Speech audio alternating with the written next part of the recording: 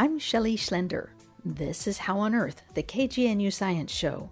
Coming up, we talk with Alfred Figistal, the author of Almost Human, the story of Julius, the chimpanzee caught between two worlds. The two small girls that were 4 years and 2 years when they were living with Julius, they are now over 40 years old, grown-up adult women.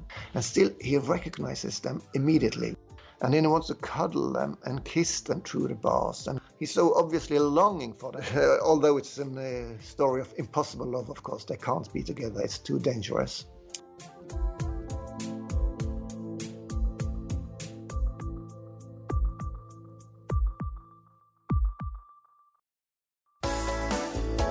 This happy tune comes from the country of Norway.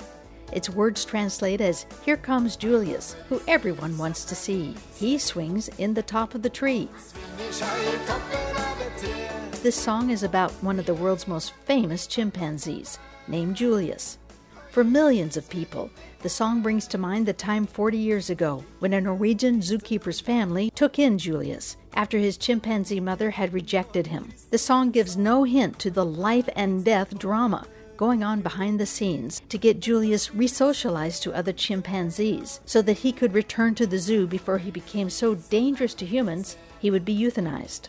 All this and more is now in a new book titled Almost Human, the story of Julius, the chimpanzee caught between two worlds. We have a limited number of the book's thank you gifts to listeners who make a financial contribution to KGNU by calling 303-449-4885. Up next, we speak with the award-winning Norwegian biographer Alfred Figistal about Almost Human.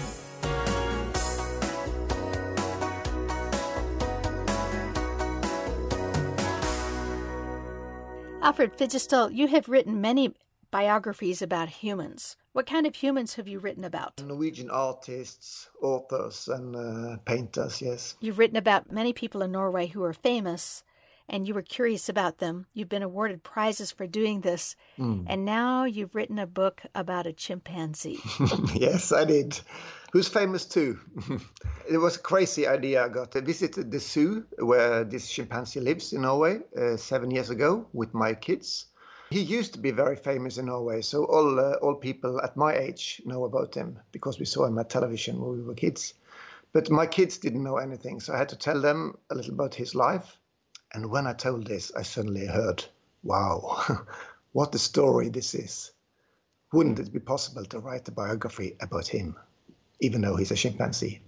You write in your book, Almost Human, that one of the things that compelled you to write this story is looking in the chimpanzee Julius's eyes. Yes, it's a very fascinating animal. They are so human-like and still they are different. They somewhat reminded me of looking through a mask, meeting Santa Claus or something, and you see the eyes and you know it's just daddy, and still it isn't daddy.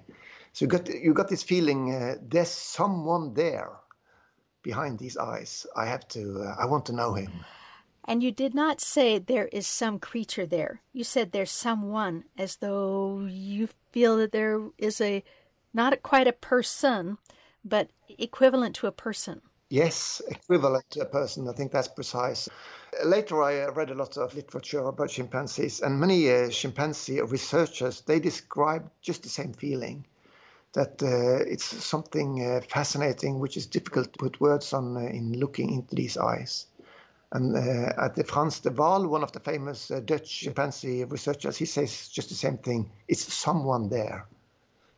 Someone there. Yes. Now, you knew about Julius the chimpanzee, the most famous chimpanzee ever in Norway and maybe in Europe, when you were a child. How old is Julius now? He's 40. Actually, he celebrated his 40th birthday yesterday, although his actual birthday is in Christmas. But they had a big party for him yesterday in the zoo. What do you remember about Julius the chimpanzee when you were a kid? Well, we saw him at the children's television, and that was because his mother, his chimpanzee mother, she rejected him, so he couldn't stay in the zoo. And a human family had to take him out, and he lived for 2 years in a human family. This was filmed and it was shown on television, and of course it was fascinating as a child to see a chimpanzee living among other kids, playing with them. And just like a normal kid, there were 3 kids in the family, including Julius, and they were they were just playing together. So it was very fascinating to watch. So as a child, you would watch these TV programs about Julius just living with this family where he was, what, a year old, 2 years old? Yes. And he was like a 1-year-old or a 2-year-old kid. Yes, it looked like that. And the parents treated the 3 kids very in a similar way. They brushed the teeth of all the 3, and they all took a bath that evening, and they changed the diapers, and they put them to bed at 7 o'clock. So at least the kids in this family, they reckoned him a little brother. It was difficult for them to think of him as something else than a brother. But the parents included the director of the zoo, meaning the humans who brought Julius in included the director of the zoo. And did the zoo director think of Julius as just another member of his family? Well, he would say no, he didn't. And the plan was always to reintroduce him to the chimpanzee community. They just had to wait for a year or 2. But how easy is it to reckon him just an animal when you are carrying him around in your arms, you are feeding him with a bottle, and you are treating him just the way you 1 or 2 years earlier treated your own daughters? So although he knew that it was an animal and he should be replaced, emotionally it's a very difficult process for him. But why didn't the family just keep him and let him be part of their family? Because they knew that wouldn't be possible. Because chimpanzees, they are not among the animals that we humans have domesticated. Later in life, when a chimpanzee gets stronger and reaches puberty after 5, 6, 7 years, then it would be dangerous to have a chimpanzee in the home. You described some of those danger signals in really shocking detail about other families who have tried to raise a chimpanzee and ended up with terrible injuries or a terrible situation. Is there any person in the United States or in the world or anywhere who has ever successfully had a chimpanzee stay part of their family? Possibly you might find 1 or 2 examples of someone who may have managed it. But the normal option is that it ends in disaster. Because when the chimpanzee is 8, 9, 10 years old, it's a dangerous animal to have in your house, and it's not possible to reintroduce them to any chimpanzee community because they are too different and too human-like. So the normal conclusion in these kind of stories is a tragedy. And when you say a tragedy, you mean either somebody gets very badly injured in the family of the chimpanzee, or they euthanize, they kill the chimpanzee. Yes, that's the 2 options. Yeah. So that's really what Julius faced as his options. This family that took him in didn't figure out a way to get him back to the zoo. Yes, it would be difficult to bring him back to the zoo. And of course, the adults knew all the way that might be the end of the story if they didn't succeed in bringing him back. Wow. So this is both a story about how the chimpanzee Julius got huge fame by living with a family, and the kids viewed Julius as their little brother. Yes. And about the adults all of the time having to think, gosh, we're just having him here to help him during this time where his mother rejected him. And our goal, for his sake and our sake, we've got to get him back to the place where he's comfortable being with the other chimpanzees at the zoo. Yeah. Yes, exactly. And then the fame becomes part of the problem because he gets so popular, and for some years it's still possible, after he's reintroduced to the chimpanzee community, it's still possible to take him out and let kids in the zoo meet him. And of course, this for a commercial institution like a zoo, this is very good commercial. A lot of people are coming to the zoo just to meet him. But for Julius, that was not good. Probably just confused him even more. Yes, you talk a great deal about some things that I had no idea about, such as that an alpha chimpanzee will reprimand another adult in their community by taking their finger, the finger of the one to be reprimanded, putting it in his mouth and biting it off. Yes. This was the clue that Julius had been rejected. He was missing a finger when he was a little tiny baby. But the alpha chimps did this once to one of the zookeepers too. That's obviously a way they punish each other. When chimpanzees are together in a community, they are dependent on each other. So if they are fighting, they should not hurt each other too hard, because then it will be difficult to protect the group against other groups. So if the two chimpanzees have a severe fight, it would be a natural thing to just bite off one finger, which is a very brutal thing, of course, and it's not a good experience, but it's not too dangerous. The chimpanzee will still be possible to take part in defending the group later. And then what you're saying here is that while that seems brutal for human population to think about, except in some countries where they do those things, in the chimpanzee culture, this is appropriate for an alpha male to assert his dominance by giving this kind of unforgettable punishment, which does not prevent that member to keep contributing to the community. Yes, exactly. Well, the other part of that is that this is such a revelation in how much complexity there is in a chimpanzee community. I, as somebody who had never thought about chimpanzees to the level that you have studied them for this book, had just assumed that if you want to have a chimpanzee go back into the zoo after being with a family for a couple of years, you just put them back in the zoo. Surely being a chimpanzee is simpler than being a human. So if a chimpanzee learned to be a human, surely it could just hop right into being a chimpanzee in a chimpanzee community. Very fascinating. They are socially so complex. Matter of fact, it took almost 25 years before Julius was really reintegrated in the group. Now he's there as a leader and everything is okay. But for 25 years, he definitely were marked by living by humans for these 2 first years in his life. And yet they thought so carefully about how to integrate him. The director of the zoo and the other people involved found chimpanzees that they thought would be friendly and wouldn't be aggressive with him, where Julius would be rejected, where he would almost be killed by the other chimpanzees. They didn't have much experience in keeping chimpanzees. They had just started with chimpanzees a few years before Julius was born, and they didn't know enough. So they tried to learn from other zoos. They were visiting zoos in Europe, in Switzerland, and in the Netherlands, and they tried to ask what to do. But this was a process of learning for the zoo. And they know a lot more about keeping chimpanzees today than they did when Julius was born. I'm Shelley Schlender. This is How on Earth, the KGNU Science Show. This music is one version of a popular song written over 30 years ago in Norway. The song depicts the carefree life of a cute little baby chimpanzee named Julius. Songs like these raised a lot of money for the Norwegian zoo, where Julius was the top attraction. Julius was famous because the zoo director's family had taken Julius into their home after his chimpanzee mother rejected him. In the first 2 years of Julius's life, he was like the family's baby brother. While songs like this did help raise money for the zoo, these songs also hid the life and death struggles to help Julius get back to the zoo and socialize to other chimpanzees before he became too dangerous to be with humans. Let's go back now to Alfred Figistel, talking about what happened next for Julius, the chimpanzee caught between two worlds. Now, when you researched this book and you put it together, you found information that had never been made public about some of the scary situations that happened when Julius was being reintroduced to the zoo.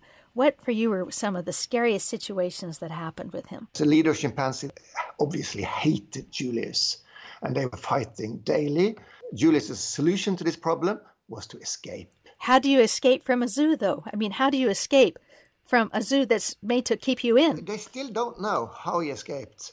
And he was the only chimpanzee who ever made it from this zoo. In your book, Almost Human, you talk about how one day Julius was just sitting there for a long time, looking around and processing, just like somebody, a great scientist, will just sit and process for a while. And all of a sudden, the eureka light bulb goes on above their head. Well, your description is the same thing happened with Julius when he figured out how to escape from the roof, from the ceiling of the enclosure he was in. He thought the same way that you or I would think. The one escape that was observed, and that was when he climbed along the roof. And just as you say, he obviously was thinking how to escape. And he was looking at the roof and thinking, and suddenly he saw a route, a possible way out, and found it, and managed to get out. So, but the other escapes, they were all from the Chimp Island when he was outside. And then he had to pass this water moat around the island. And chimpanzees can't swim, and they know that they can't swim, so they're afraid of water. But he still somehow got over this moat out in the park. Well, what's wrong with being out in the park among the people and the other animals? Well, he was too big. And the last escape, then he was 12 years old. And a 12-year-old male chimpanzee is 6 times stronger than a human male. And he escaped the last time because he wanted to take the garbage collector in the park. Can you tell the story of why he wanted to go after the garbage collector? Yeah, we don't know exactly why, but probably because the garbage collector was collecting garbage just outside his sleeping apartment every afternoon at 7 o'clock. And this garbage collecting, it makes a lot of rattle, and this rattle has somehow annoyed Julius. You also mentioned that the garbage collector would kind of jeer at Julius, shake his fist. Yes, because Julius was in a cage, so it was not dangerous. The garbage collector thought. Julius got to see the garbage collector making all this racket and also shaking his fist and doing other things to show that he was kind of taunting Julius. And then one day in the summer of 1992, Julius had planned a revenge. And then Julius had obviously a concept of time. He knew that the garbage collector arrived at 7 o'clock every afternoon. So just before 7, he snuck out from this chimpanzee island very discreetly. No one saw it. And then he hid in the forest behind a souvenir shop waiting for the garbage collector. And when the car came, Julius leaped out. And then the driver tried to drive off, but he couldn't drive fast enough inside a zoo where there still were kids and families. And his window was open. And Julius ran alongside the car and jumped in through the window. And then he ended up on the driver's lap and bit his hand, leaving a large scar from the finger into the palm of his hand. So he bit the finger of the garbage collector. Yeah, or the whole hand, actually. So the driver had to go for hospital for 2 weeks, and he got a huge scar in his hand. And still today, this is 27 years ago, still today this driver hasn't gained fully control over this left hand. So it was a very serious incident. Very serious incident that also showed that chimpanzees have feelings. They can hold a grudge. They can plan revenge. Yes. This garbage collector was really lucky that he was not killed. You think? Well, that's a difficult question. If he was lucky or if Julius felt that this punishment was just enough. Because it's such a similar situation to the things you mentioned with biting off fingers. So maybe this was just what Julius had in mind. But of course, the driver felt it like a life-threatening incident and was so scared as possible. But when it happened, nothing came out in the media, although Julius was still very famous and lots of people had to know about this. People didn't know about the fact that he had actually attacked somebody one time. Instead, they knew about the fact that he was still pretty adorable, that the zoo was trying to match him up with some mates and see if he would become a father. They knew about this kind of side of him. And they didn't know as much about the other escapes of Julius.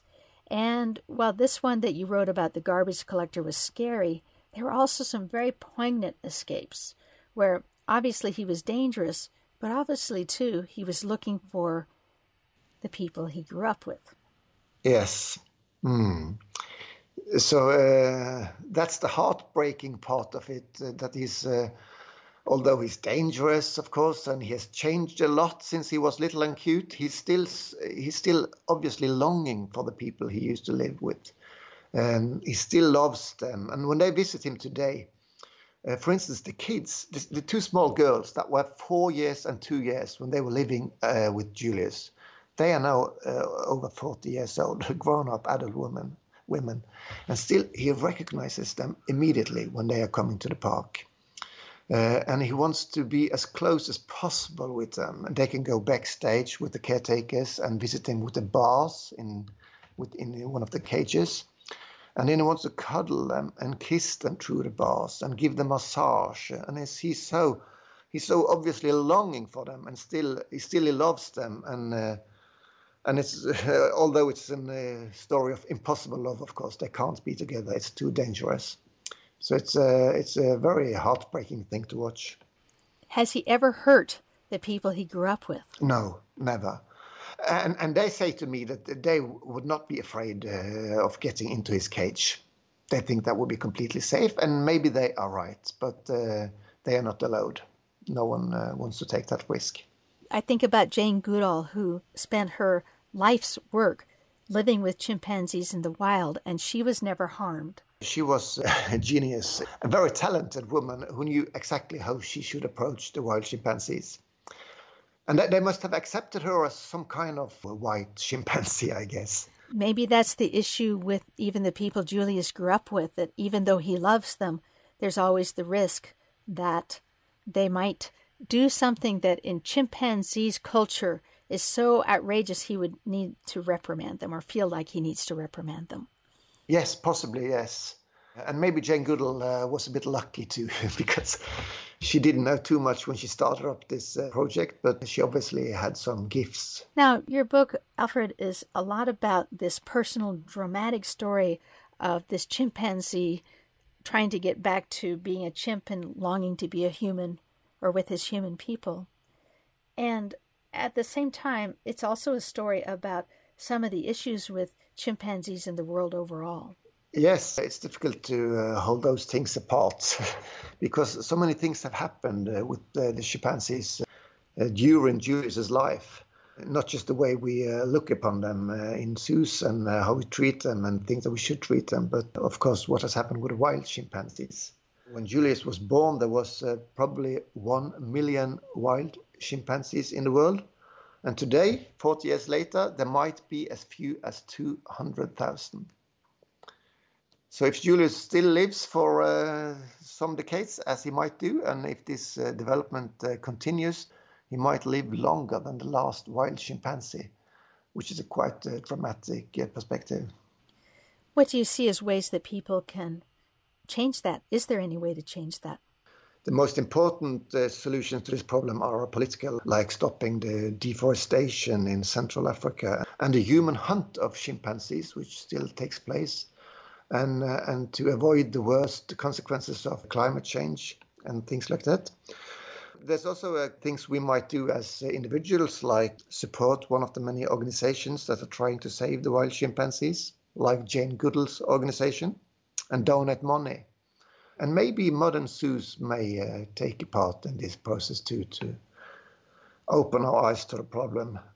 Not only open our eyes to the problem, but you describe also in your book the evolution of the quote-unquote zoo where Julius lives, where they really did improve the habitat and the way that the chimpanzees live, so that it's a much more, should we say, humane way to treat chimpanzees? That's an ironic word in this context. But yes, obviously, a lot has happened. When we started with zoos in the 18th century, the point was to humiliate the animals and show that we were stronger than them, and we managed to put dangerous animals in cages. We are the strongest animal on the earth. And now, of course, any modern zoo would think just that the project is just the opposite. We have to respect them and admire them and learn from them and give them as good lives as possible in a zoo. Yes, and Julius is now a dad. Yes. And from your account, he's a pretty good leader, too. He's a fair leader. He's a strong leader. Yeah, he's a surprisingly good leader. When he was made a leader at 26 years old, the caretakers were uncertain if he could manage to be a leader in the chimpanzee community with this strange life that he had lived. But he's a surprisingly good leader, and the most important job for a leader is to avoid conflicts, serious conflicts in the community, and he manages that very well. So he's still a uncontested and respected leader of this community. And you mentioned that he was good with the baby chimpanzees when they were around, when they were growing up. From a human perspective, he was good. Maybe he was a little too good. Normally, a chimpanzee father would be a bit harsher with them and not accept as much as he did. But he was a quite calm father. He let them have a good time. How has writing this book changed you? You talk about this with a sense of yearning yourself, that there's still something about the connection with Julius. There's something there that you want that is not reachable, but you still want it. It has changed me. I've never been living close with animals myself, and I've never been thinking much about these things before I got this idea of writing a book about just Julius. But somewhat confusing to my old concepts and the clear difference between humans and animals. And I've not reached any conclusions that I easily can put in words, but it has made me think a lot about differences and similarities between humans and animals, especially animals like chimpanzees, which are our closest relatives in nature. We've been speaking with the award-winning biographer Alfred Vigestal about his new book, Almost Human, the story of Julius, the chimpanzee caught between two worlds. We have a limited number of these books available as thank you gifts to listeners who make a financial contribution to KGNU. You can do that by calling 303-449-4885 or pledge securely online at kgnu.org.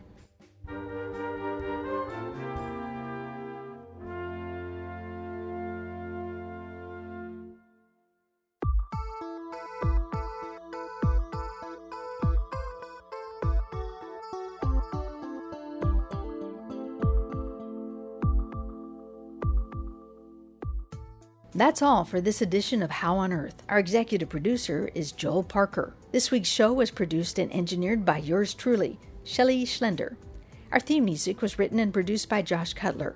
Additional music from Norway, the song Her Kommer Julius, which stands for Here Comes Julius. Visit our website at howonearthradio.org to find past episodes, extended interviews, and you can subscribe to our podcast through iTunes and follow us on Facebook and Twitter. Questions or comments? Call the KGNU comment line at 303-447-9911. For How on Earth, the KGNU Science Show, I'm Shelley Schlender.